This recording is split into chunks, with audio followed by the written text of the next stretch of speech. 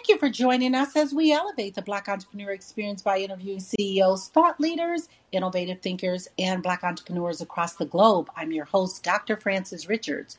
Our next guest, the authors of Our Problem, Our Path, a must-read book about racism written by Dr. Eleonora Bartola and Dr. Allie Michaels. Welcome. Thanks, Dr. Richards. It's so good to be here with you and your listeners. Nice to be here. Thank you. And you know what? I'm gonna slow it down because I'm so used to one guest and I've had two. So I'm gonna make sure you both have time to talk. So I've given our audience such a brief bio. Why don't you fill in the gaps and share with our audience what you want them to know about you and your book? Well, Dr. Richards, my name's Allie Michael, and I am the co-director and co-founder of the Race Institute for K-12 Educators. I have, my formal study is around whiteness and racism. I have a doctorate in teacher education. But what I realized when I was in grad school was that we know a lot about racism and education, and we often don't make it possible for that information to come alive in classrooms. And so I founded the Race Institute for K-12 Educators with colleagues in order to make the research on race and education more accessible to teachers. And as part of that work, I've also co-edited, been a part of a multiracial editorial team to co-edit the Guide for White Women Who Teach Black Boys and a book called Teaching Beautiful and Brilliant Black Girls. And just generally trying to build bridges for educators. 84% of educators are white. And the children they teach and those children's families to better understand that race actually impacts our classrooms in incredibly significant ways. But so many white people were socialized to not see it, to not talk about it, to not strategize in ways that could be supportive to their students. So that's my full-time work. And I really, I try to stay focused on whiteness and try to stay focused on helping to model for white people what it looks like to be thoughtful and humble and in seek of my own biases as I think about racism, because as a white person, I share a lot of the socialization that many white teachers have. And I'm Eleonora Bartoli, and my path is a bit different from Allie, but we've been intersecting for almost 10 to 20 years and collaborating. I'm a psychologist and consultant now. I spent 15 years in academia as a director, 12 of which is the director of the counseling program, master's program at Arcadia University, which was really where I learned a great deal about and taught and researched about how to integrate social justice and multicultural principles in the counseling process.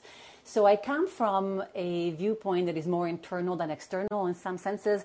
And 3 years ago, I decided I really wanted to share the tools of counseling and psychology in the service of folks on the front line of social justice work, to foster both resilience building and to also facilitate what sometimes is a really fraught space of conversations around racism or fraught space around conversation about justice. And I think counseling and psychology has a ton to offer. And sometimes we stay in our ivory tower and not end up being all that useful and just talking to each other. So I stepped out three years ago, and then Ali invited me in this beautiful collaboration to sort of write about our thoughts about how to put together the external work with the internal work. This is really interesting, even with everything going on with the murder of George Floyd. How is your work really being received? I find that we have a very different approach to anti-racism than I think is kind of out there right now. And so I actually started some groups for white people who wanted to do more learning with other white people about anti-racism right after George Floyd was murdered. I found that was the thing I could do. And my goal was to support white people to have effective groups that are not just another book group, but that are really transformative and that focus on racial competency building, which means they're not just thinking about knowledge, but they're also fostering self-awareness, skills, and action for both recognizing racism and taking and intervening with it. And I find that, for white people, part of racial privilege means that you don't have to, your survival doesn't depend on continuing to talk about and think about racism or to kind of challenge racism, and at least not your material survival. Some people would say our spiritual survival really does depend on it. But white people have the choice to opt out. And so I think after George Floyd was murdered, there was some real outrage and real desire to form multiracial coalitions that kind of declared this is not okay. Black Lives Matter, and we're not going to let our government continue to kill our fellow citizens. And then I think there was like a lot of burnout. There was a lot of burnout, and part of it is the overwhelm of not being able to change the system immediately. And because I think if you're white, you often feel like you have a whole lot of agency. Like things tend to change when I think they should change because I can make things, I have a lot of power that I might not even see in our society. So I start to see racism. I'm like, what is this? This is not okay. I'm going to stop this. And what happens is we come up against white supremacy, which is a system that Black Americans know full well, have been able to recognize for generations, and know that just because you think it's wrong doesn't mean it's going to change. It's going to take a lot more than that. And what Eleanor and I were seeing is white people kind of burning out, getting paralyzed, starting to feel bad about themselves and saying like, okay, I'm out. I don't want to do this. Or really competing with one another to show that they are anti-racist. It was more about kind of unconsciously, I think, this desire to promote an anti-racist self-image over the desire to dismantle systemic racism. And so we want to support white people. We want to change the way anti-racism is talked about. I think for a lot of white people right now in 2022, people feel a little nauseous and queasy when they hear the word anti-racism. I'm like, I don't want to touch that. No, there's going to be a lot of self-righteous white people or a lot of viciousness. The bar is very high for entry. I don't belong there. And we want to say, no, first of all, this is a love movement. This is a love movement that is going to require everybody. If we're going to be successful in shifting our systems, we need hundreds of millions of white people to commit to this over multiple generations. And we need to not just commit to it like one time when something really overtly racist happens in the streets of Minneapolis, but we need to commit to it like on a daily basis in our own lives, in our own spheres of influence, because each of us has some power. And so maybe I can't change the system, but I can look around at my sphere of influence where I have power, and I can look at the ways in which I am either engaging with that power in ways that perpetuate a racial hierarchy or ways that challenge and dismantle it. And I really truly remember that 2020 summer, really how I remember 9/11 almost. This was such a intense time. And I remember after the murder of George Floyd, I was still sort of under quarantine, and I was walking a neighborhood, and I was so agitated by a message that came through my professional listserv. It was a white woman that sort of asked, well, what can we do as white people? And of course, even though I asked myself that question many times, I went into total fight mode. I was like, how can you ask that question? How is it possible after all this year that we still don't know what to do about this when there's so many articles, so many books, there's 75 things what people can do to fight racism. And every time I reopen that article, now it's 105, 120. But I realized that just like I had done many times before, we freeze. We feel like the task is so daunting and then we can never overcome it. And we can't really fight it anymore because we're so overwhelmed by the pain and we're in such empathetic connection with the folks who are really on the receiving end of racism. And we're feeling so discouraged that we freeze. And so I was walking a neighborhood and writing. Every 2 steps I was stopping and writing on my phone, and then that became a blog that's titled Open Letter to White People. But this really was part of the conversation with Ali at the time of holding each other and say, how can we invite white people in who want to be in? And they're really cold and feel deeply engaged in the movement, and yet they keep stopping at asking a question in the really significant of a freeze response. And we felt the narrative out there often is, what's wrong with you white people? Why are you all bystanders? You don't have a heart? What's going on with you? And bringing a trauma-informed lens really switches the topic, switches the narrative to what happened to you. It's not by chance that collectively white people have been, for the most part, bystanders. This is not a chance. It's not a genetic determined outcome.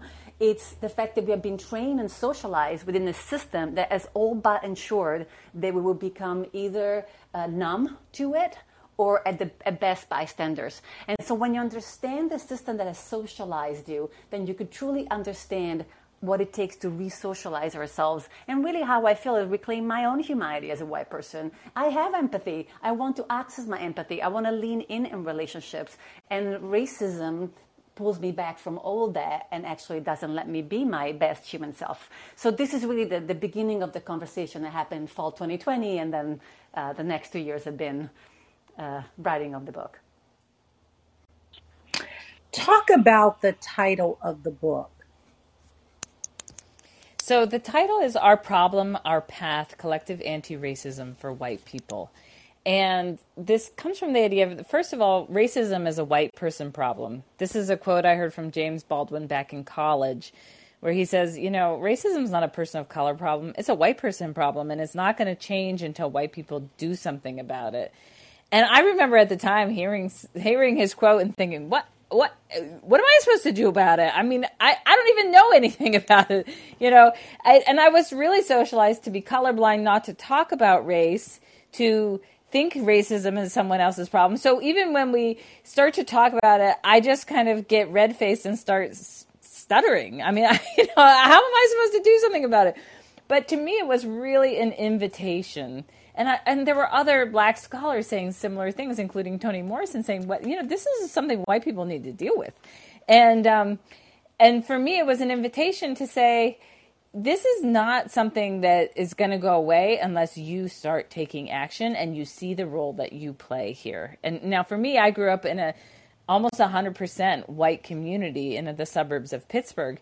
And I just thought it was like a raceless community. Because at the time I thought white wasn't a race. We're just normal here or something. We don't have race. I mean, that was kind of the general sense. And then when I went to college, it was like, no, not only did we have race, but we had predominantly white people. And I lived in a town that was heavily shaped by systemic racism, because all white spaces in a multiracial society like ours don't happen by accident. They happen through intention and through social and public policy, through violence, interpersonal violence, systemic violence. And so that, for me, that was like a real wake up to start to see, oh, this is my problem. I actually come from a place heavily shaped by systemic racism. How could I not, living in the United States? And so the next 25 years of my life have been spent figuring out, how is this my problem? And then the other thing that many black scholars have spoken to is that not just like it's your problem, you should do something about it, but this is your problem, it hurts you too.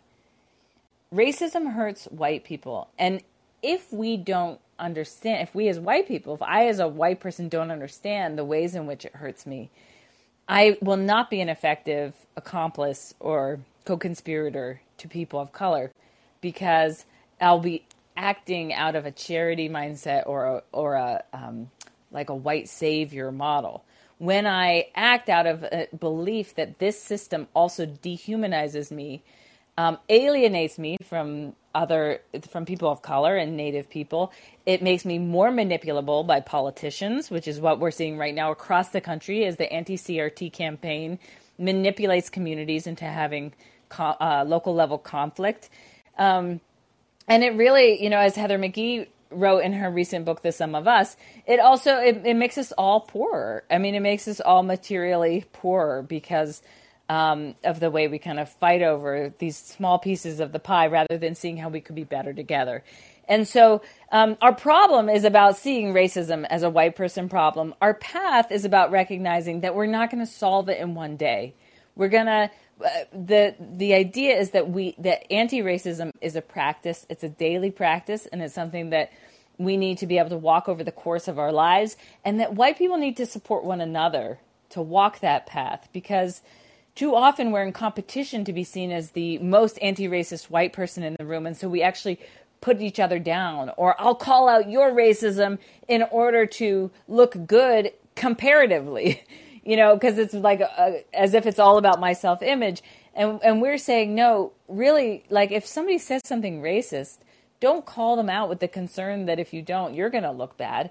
Think about what is it going to take that person the next step on their anti-racist path, to intervene with them in a way that honors them and helps them learn, because we need them on this path too. We need millions, like I said, hundreds of millions of people on this path. And then finally, it's collective anti-racism, because it's really for white people to learn how to be a part of a white collective that isn't about oppression. That's about that is like about anti-racism, that involves like a culture and practice of anti-racism and community that will be sustaining for an anti-racist practice over the long haul. You talked about CRT. Why do you feel that in the educational system it's a lot of push against that? Well, there's this great report that came out of UCLA last winter called the Conflict Campaign that spells out the ways in which right-leaning politicians have essentially constructed the anti-CRT campaign for the sake of sowing division at the local community level. It was like, I think Steve Bannon said something like, the way to the White House in 2024 is through local school boards, essentially. It's through conflict at the local level. If we can sow conflict at the local level, then people will vote conservative, essentially. And if we can make them afraid of things like race, first of all, if we take something that already scares people, like a conversation about race, and we make it sound really scary by invoking this term critical race theory, which is actually a whole separate field of legal study, but we kind of demonize it. And then we put other things in there like LGBTQ content or trans content or even social emotional learning. We put it all together and we'll terrify people and make them, and we'll give them talking points. But I think the thing that we often misunderstand is that there's been inordinate amounts of money spent promoting a very simplistic campaign aimed at sowing conflict. And that kind of preys on people's already existing fears. And this is one of the ways in which racism makes us very manipulable. This is like, oh yeah, I'd rather not talk about race, so I'm going to jump on board with this campaign. Instead of, what the African American Policy Forum says is that really, like, in order to be able to confront this, we have to see the ways that we are a multiracial coalition, that we are a diverse coalition of people, that we have to be aligned with all of those communities that are being targeted by the anti-CRT campaign. And then we have to just get up and use our voices, show up at local school board meetings, show up in public places, and just assert what we believe in. It doesn't have to be complicated. The anti-CRT campaign is not complicated. They're just saying what they're against. And we have to say, like, I'm pro-history. I'm pro-truth. I'm pro-unity. I'm pro-community. I'm pro-my neighbor. And talk about what we believe in and emphasize the importance of creating community where everybody can show up and be their full self.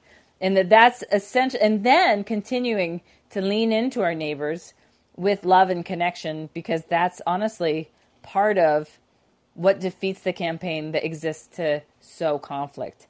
And one thing I want to note is that it can be very, like, I don't expect, if this is happening everywhere where people of color and Native people are reaching out to white people who've done and said very racist things and making repair. But I don't expect that to happen. I think white people, that's like where white people need to step in. And sometimes it's really hard to reach out in a loving way to a white person who has a different political orientation, because you kind of want to differentiate yourself from them. Like, I'm not that kind of white person.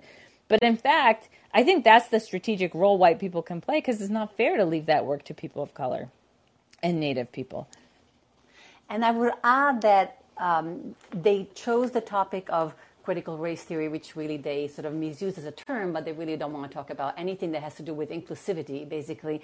And they also targeted social emotional learning, and those are not two random areas. In fact, if you do open people's eyes to the commonalities among all of us and to the richness of having a multicultural society and multiracial social structure, and to the creativity that emerges from all that, you are no longer divisive, which is really goes against certain kind of more conservative political agendas. So, and if you make people empathetic, which means that you really do have some degree of emotional and social learning about how to be with each other, how to talk to each other, how to navigate conflict in very productive ways and creative ways, then you're also undoing barriers. So the fact that they took those two special areas and topics to go against with children and adolescents as they're forming as human beings, as adults, that will then function a certain way in society is strategic.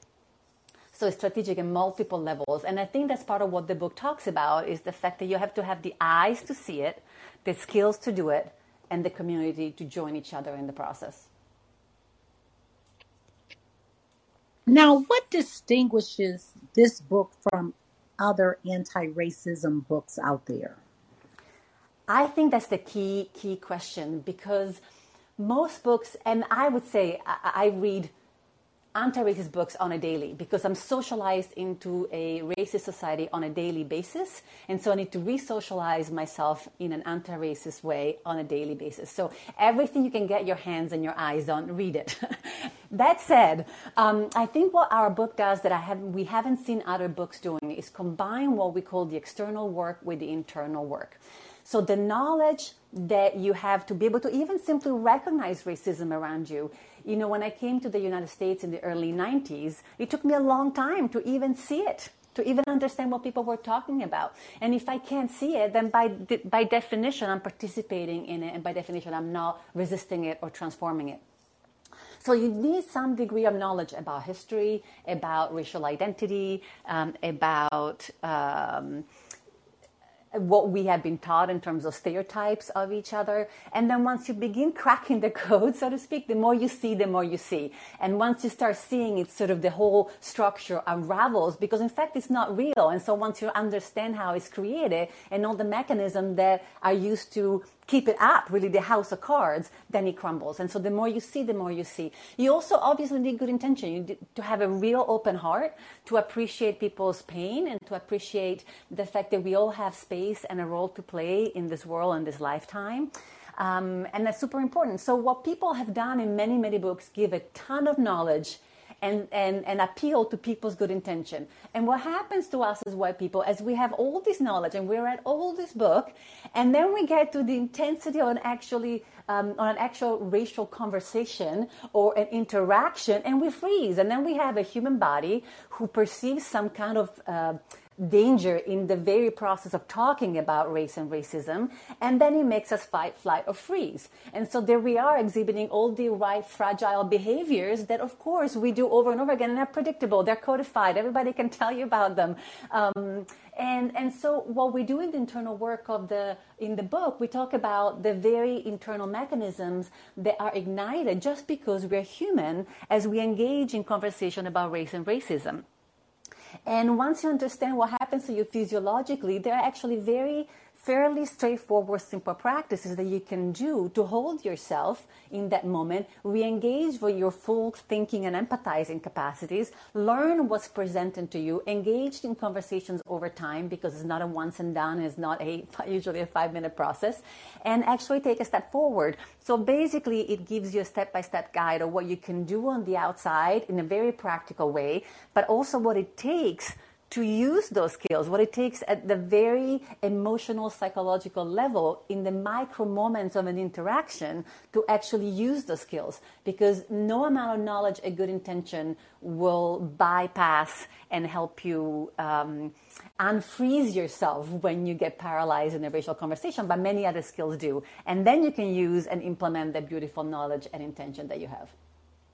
So we try to take where a lot of anti-racism books leave off with like this is racism, and we need to do something about it. But that's kind of the end. Like, now what are you going to do with that?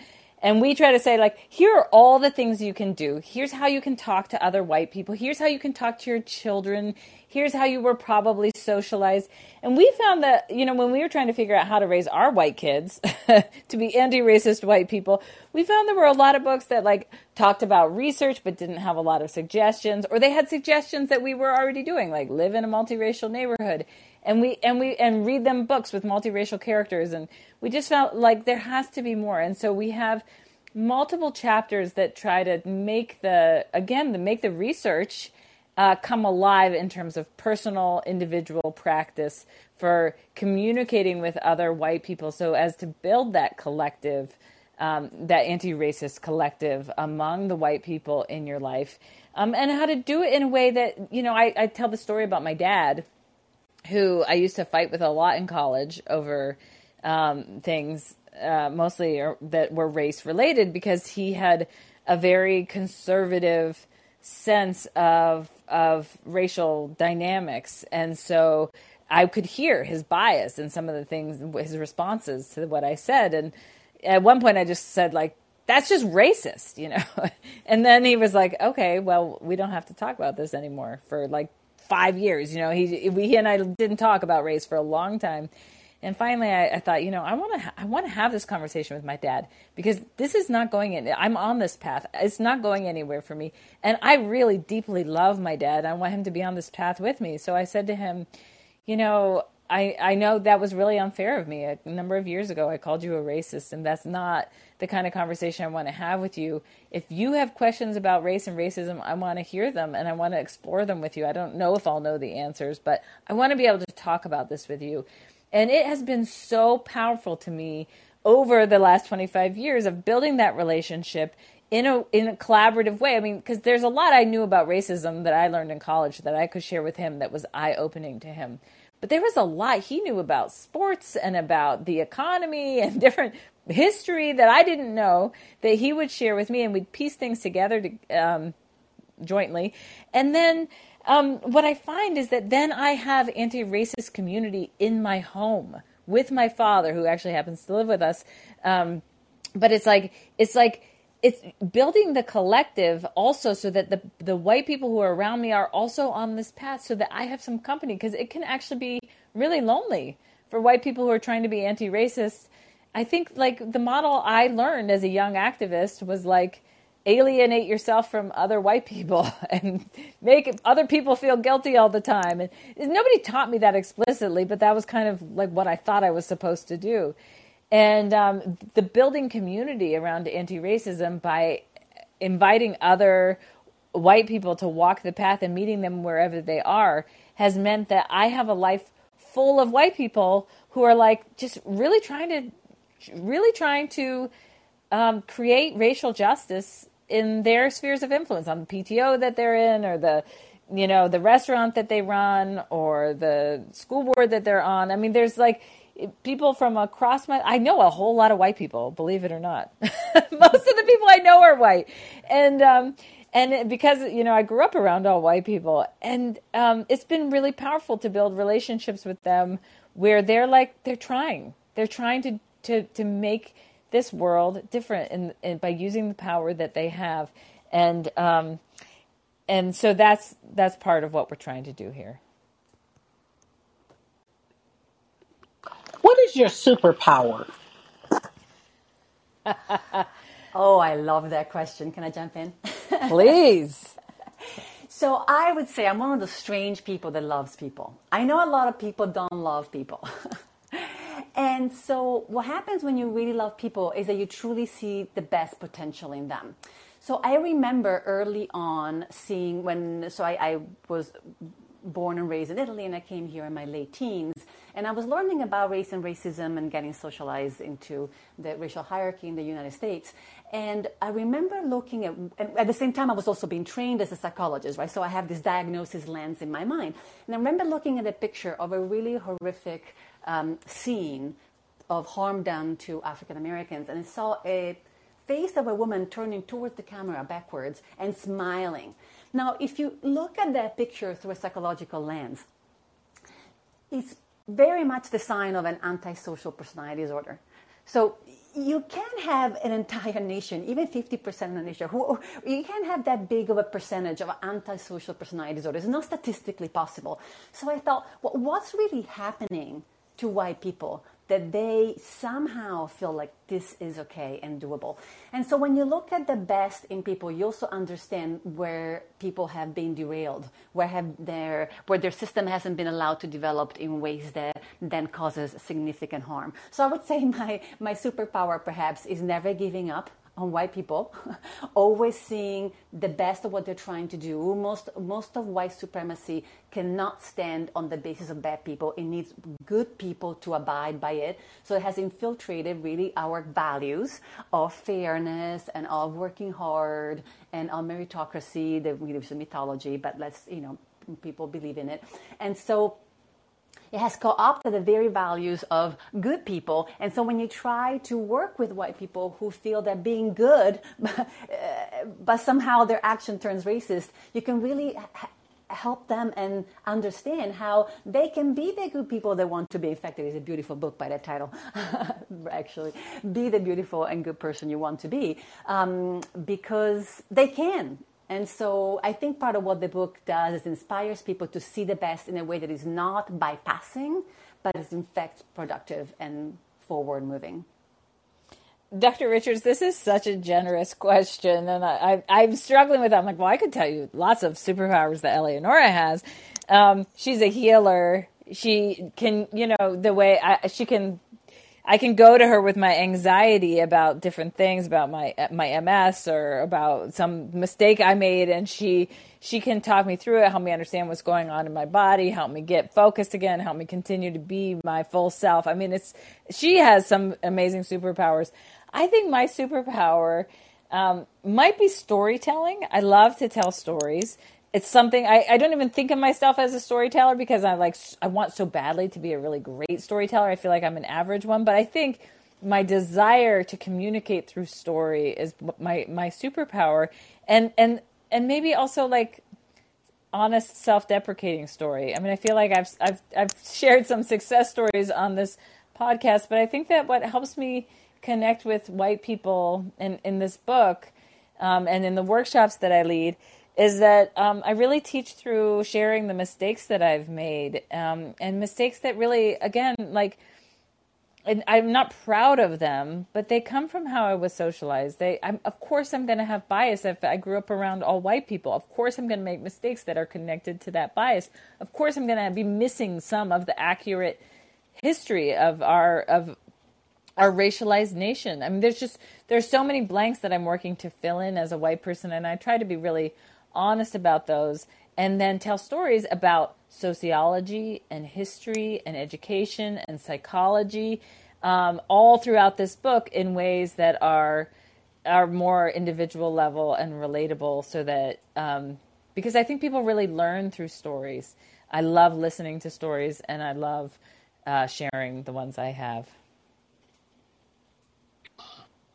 Thank you for that. And Allie, I need to connect with you because I need someone to pull out my story. So we'll check.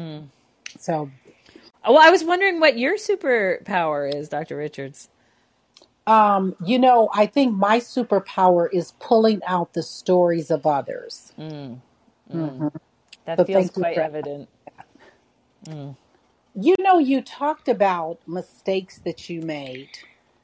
Talk about a mistake that you made that you want to share with the audience around race.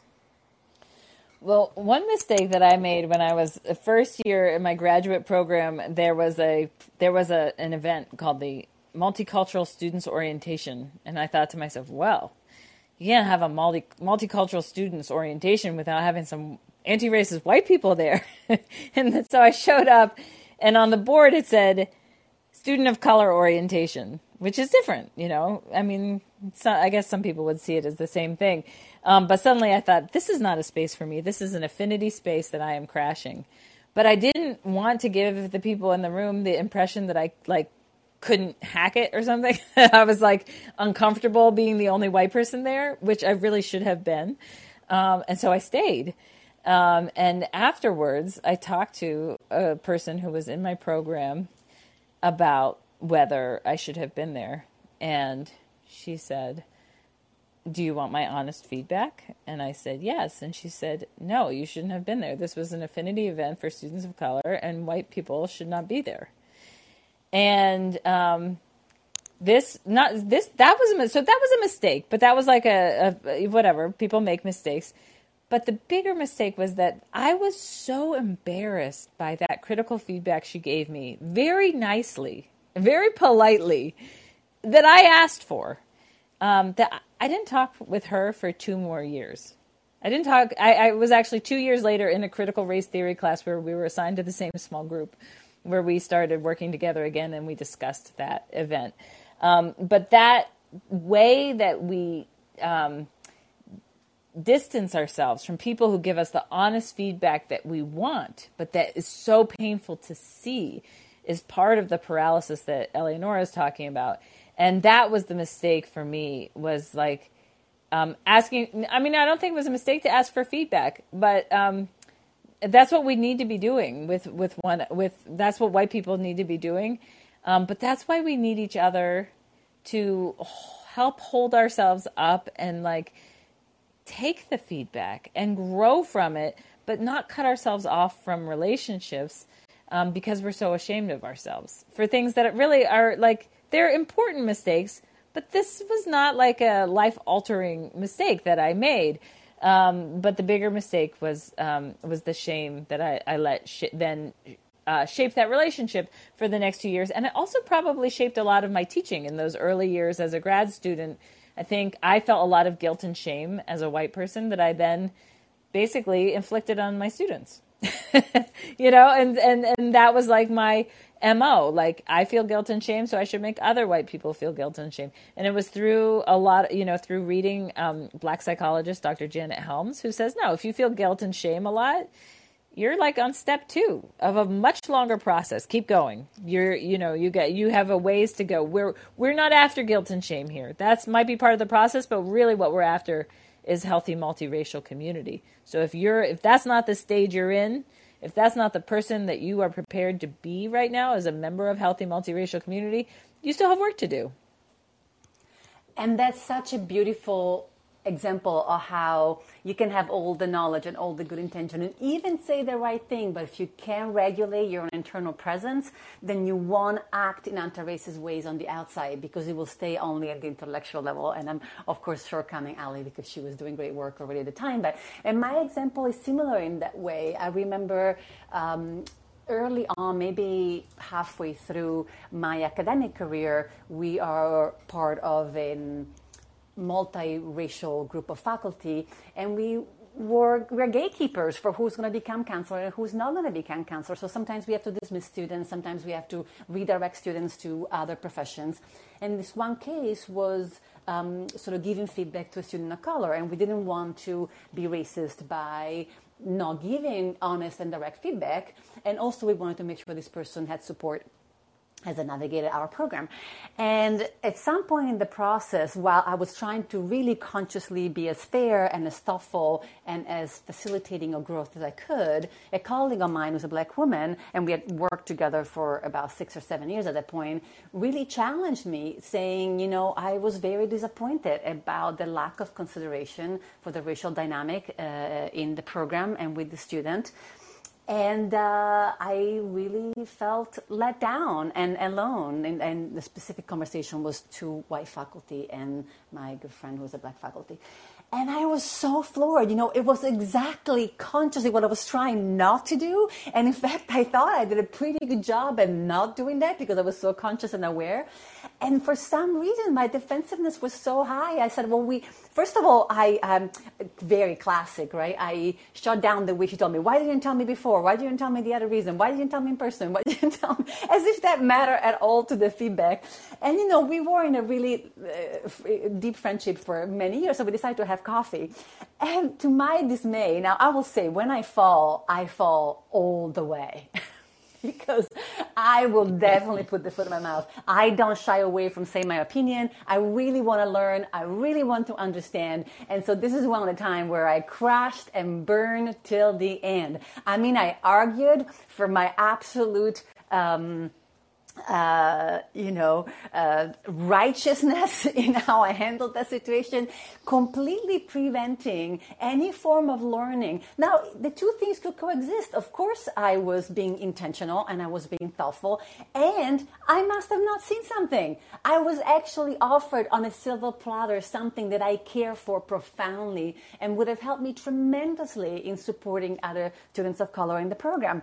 So the funny part that, of course, I never forgot about this incident ever. I've thought about it for years. It has guided my internal process for a long time because my emotional reaction was so beyond it was very profound. And then when a number of years later, this is a really dear friend of mine, a number of years later, she was talking about telling a bit of her story and who was going to be a good ally to her, who had been a good ally to her. And I said jokingly, like, oh boy, you're going to tell our story, right? And she said, well, yeah, of course, you've been great. I'm like, wait, what?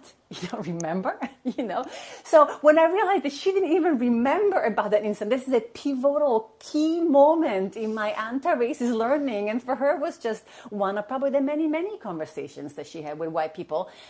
And I realized also that both we have somehow been able to stay in relationship with each other. Now, of course, I credit her a lot more than myself, given I was the one doing the harm and doing the lack of comprehension.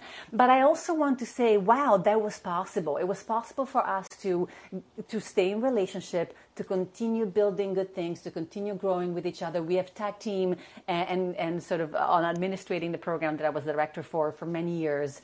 And I'm proud of us for that. Again, maybe more proud of her than myself for it, given she had to work a lot harder.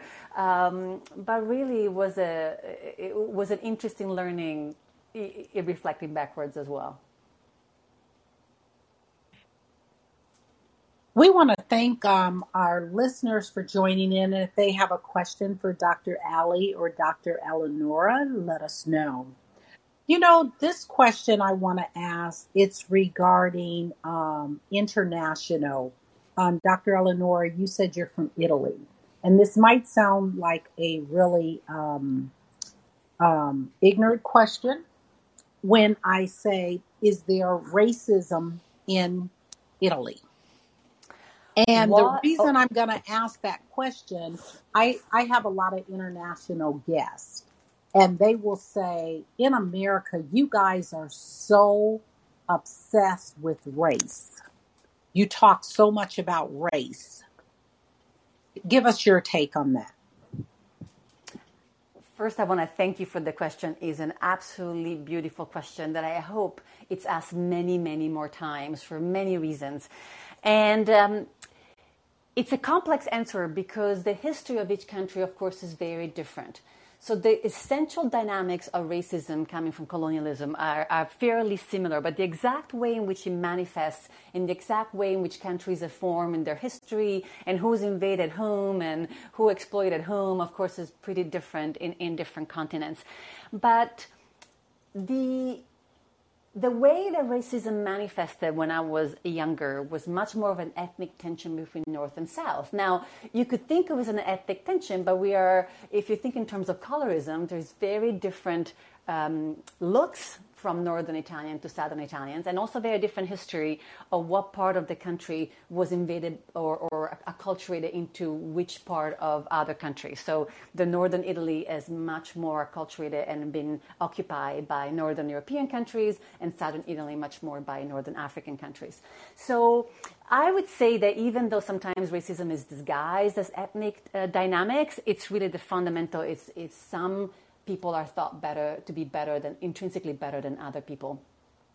As when I came to the US, as I said, I tend to put the foot in my mouth and ask a lot of questions.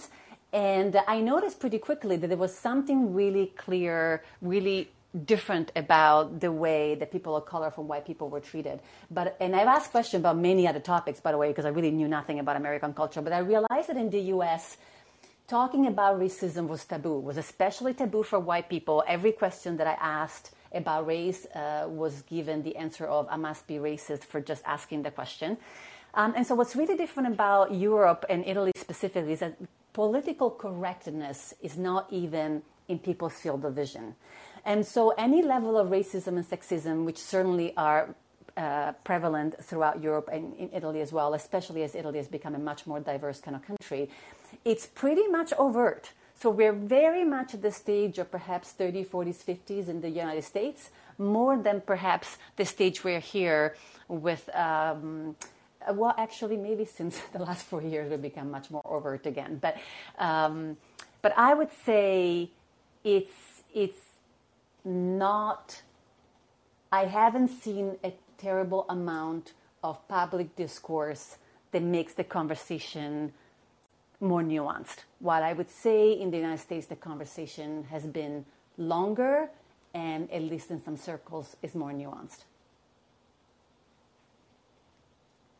And what does psychology have to do with anti-racism? Probably my favorite question ever. Thank you.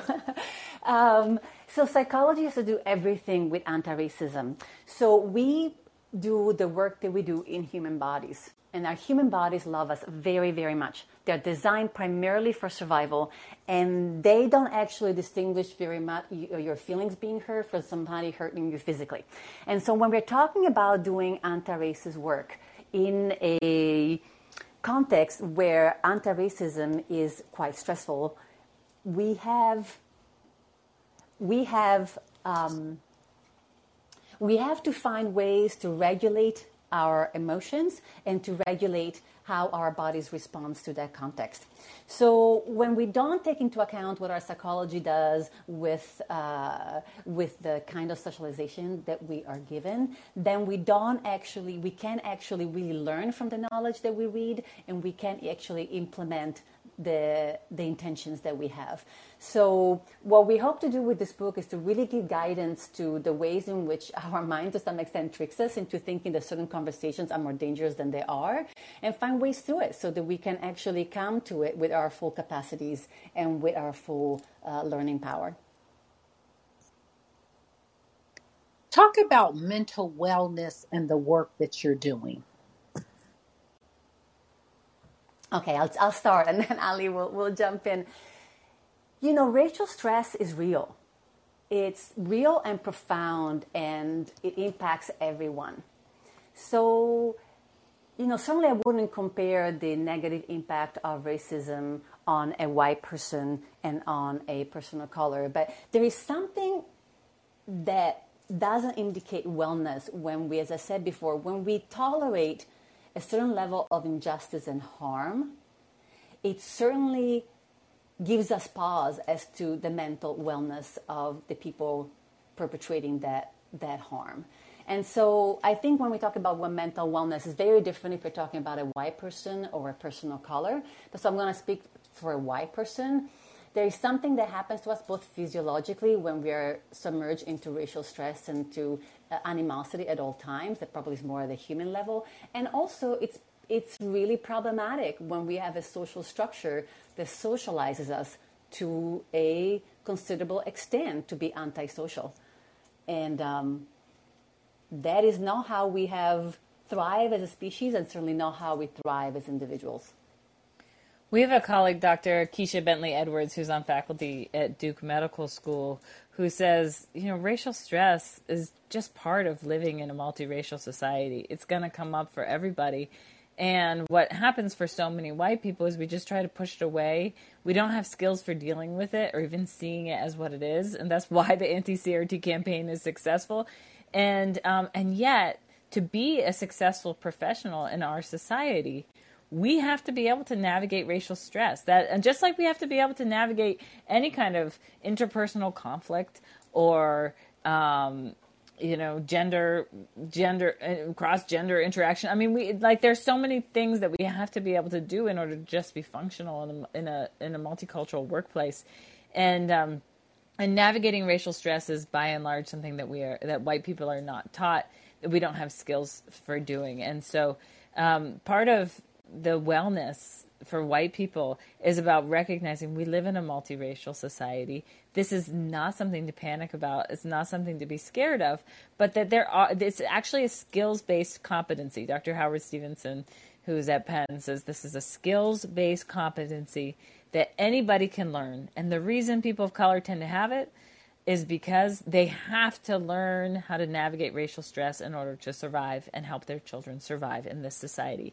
White people, by and large, don't have the skills for navigating racial stress because our survival doesn't depend on it. But that does not mean that we can't learn it.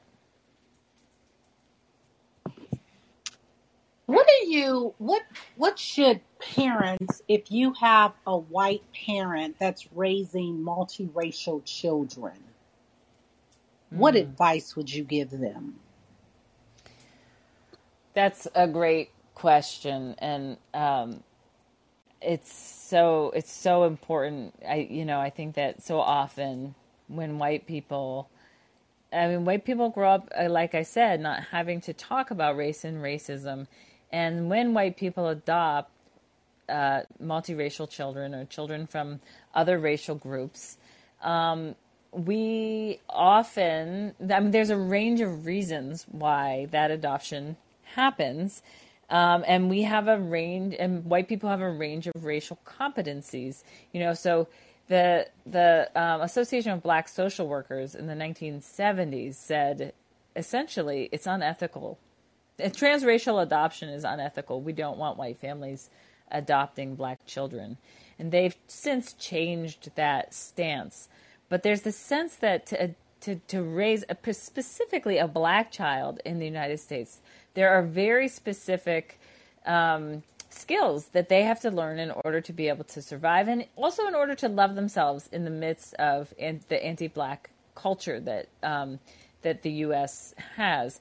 And that's something white people need to learn. I think there's way more resources now for white people to learn that. But I think sometimes that process begins when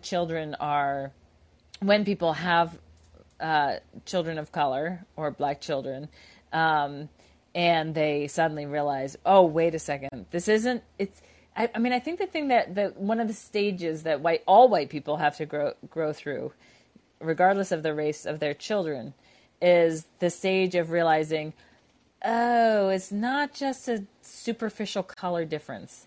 I was taught that we're all the same under the skin. Of course, we are all the same under the skin. We know race is a social construction, but it's a very powerful social construction. My child is going to experience racism, which is something I know very little about. And one of the things that racial socialization scholars say is that racial socialization is caught, not taught.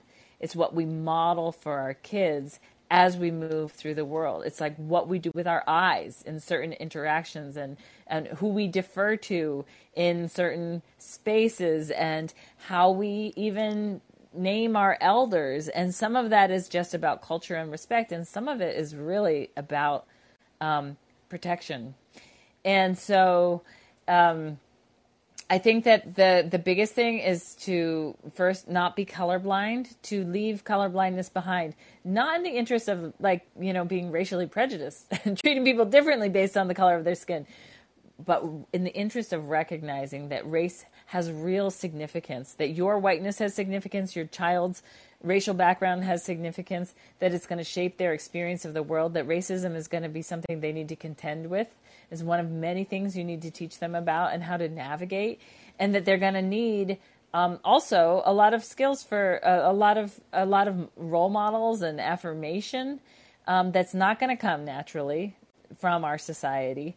And all of that, again, these are skills that you can build, but you have to recognize early on, maybe even, ideally before you adopt children, that if you were raised to be colorblind and you believe that race doesn't matter, that you're not yet prepared to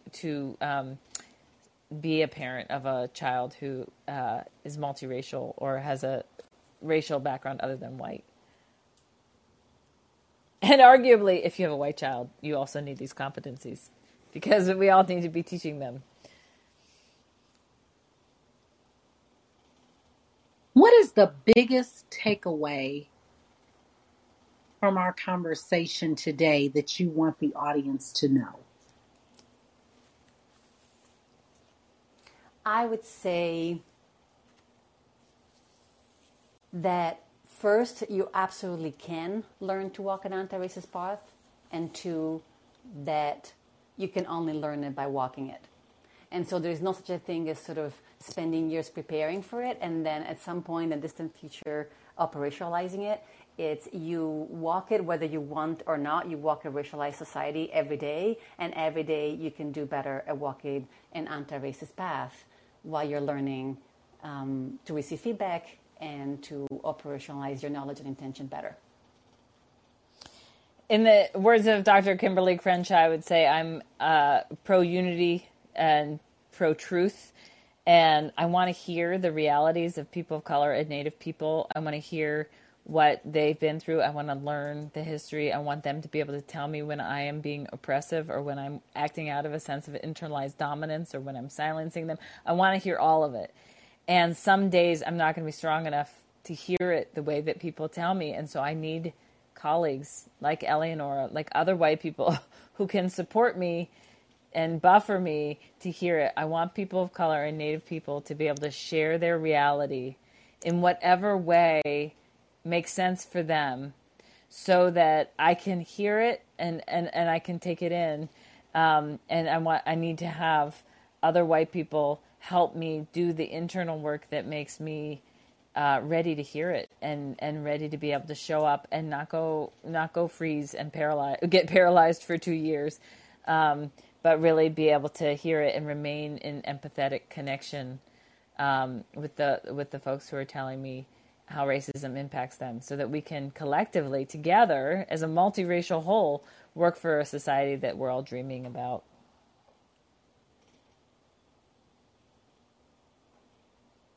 If you conducted this interview, what is the one question you would have asked yourself? I want you to ask the question and answer it. Okay, the most horrifying question I can imagine. I guess I wouldn't ask it if I was leading it, but is it really okay for white people to make money doing anti-racism? That's like the terrifying question I have. I think it's a really important question, and I wish more people would ask it because I'd love to answer it more. And when I was first starting out on this path as a career at the end of graduate school, I was working at Freedom Summer in Tennessee, and I was talking to a woman who spent her life. She was a black woman who spent her life doing this like one woman show about Harriet Tubman. We were both there leading workshops, and I said, I just really don't know if I can like do this as a career. It doesn't make sense to me that I could make money doing anti-racism. And she said, you know what? I think if you don't do that, then you're going to just like do this as a volunteer thing that you do like in summers or after work. And when you have kids, it's going to fall by the wayside. And either way, you're not going to do it well. You need to be able to make this your full-time thing. And that means you do need to be able to make some money so that you can get good at it and so that you can do it for your whole life.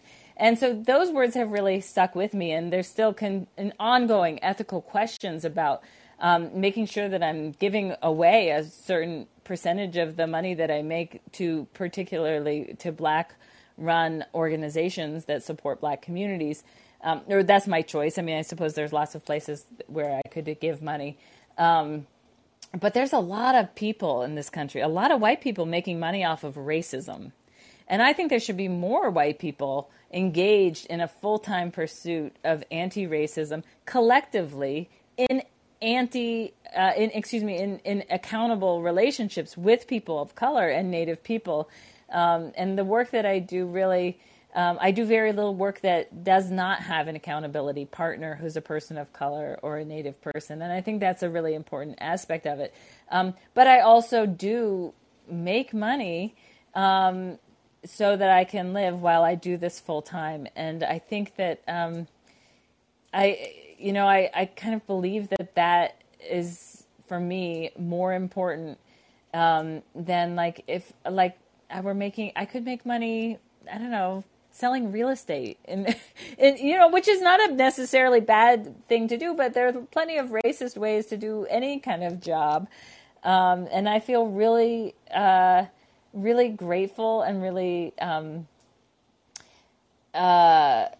feel like that advice that the woman gave me that day has been important in my life because it has meant that I continuously check in and make sure that I'm making money in an ethical and accountable way. But it also means that I recognize that there is value in really committing to a path that is going to take you deep and wide, and to understand anti-racism in the nuanced way that I'm able to today because I've spent 25 years practicing it. And I will start by saying that your question was so spectacular. I'm going to think about it for a long time, how else I could have answered it better. But one question that I think I asked myself on and off out of my own sort of sometimes distressing walking the path is how long will it take and how do I know if I'm doing it right? So how long will it take to get to a healthy multiracial society? And how do I know if I'm doing it right? Am I really helping? And so what's so critical for those of us, so first of all, it's going to be a multi-generation process. I think is Resmaa Menakem who says it will take about 8 generations of concerted effort. So first of all, we are only here because folks before us did tremendous amount of work. And it took many, many, many drops to form that river that brought us to today. And so each one of us has to truly, truly trust that the drop that we have to contribute will form the river that will pass from generation to generation and will ultimately get us there. So don't get stuck on, do I see the fruits of my actions? It's almost irrelevant. You will, keep going. Trust that what you have to offer will be cumulatively and enriching together with what everybody else is offering, and stay the course. And there are a million ways in my own life where I feel like walking the path and other people having been really in a loving relationship with me through this very process have healed me and redefined me. So it has mattered tremendously to me, whether they know it or not. And so I have faith that what you have to do has tremendous impact on individuals and across generation will actually make a difference. So, that's what I would encourage people to do. We want to again thank the audience for joining us. And if anyone had a question for Dr. Ali or Dr. Eleonora, please let us know. We're going to jump in the segment. It's called Rapid Round of Fun. And I'm going to ask you a series of questions, and I want you to give me very quick answers. If there's something you desire not to answer, feel free to say pass. Are you ready for the Rapid Round of Fun? Ready. Yes. Your ideal car? Saturn. Stick shift. Stick shift. I'll take that. Yes, for sure. Your first job? Lifeguard. Research assistant. Your favorite color? Black. Green. Your favorite holiday? Passover. Rosh Hashanah. The last movie you saw?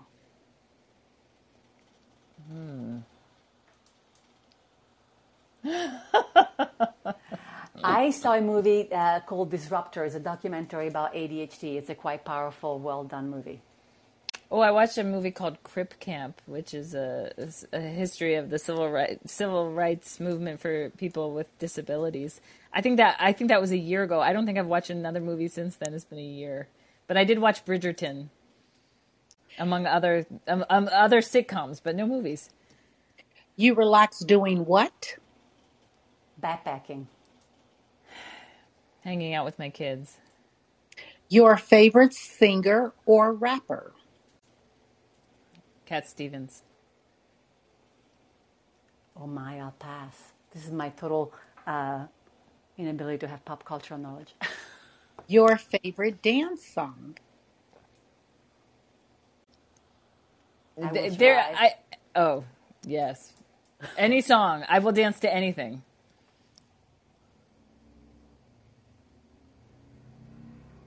Is your Eleanor said, I will I will survive. survive. I think it's been a big one for me lately. Okay. What food you eat every week, no matter what? Chicken.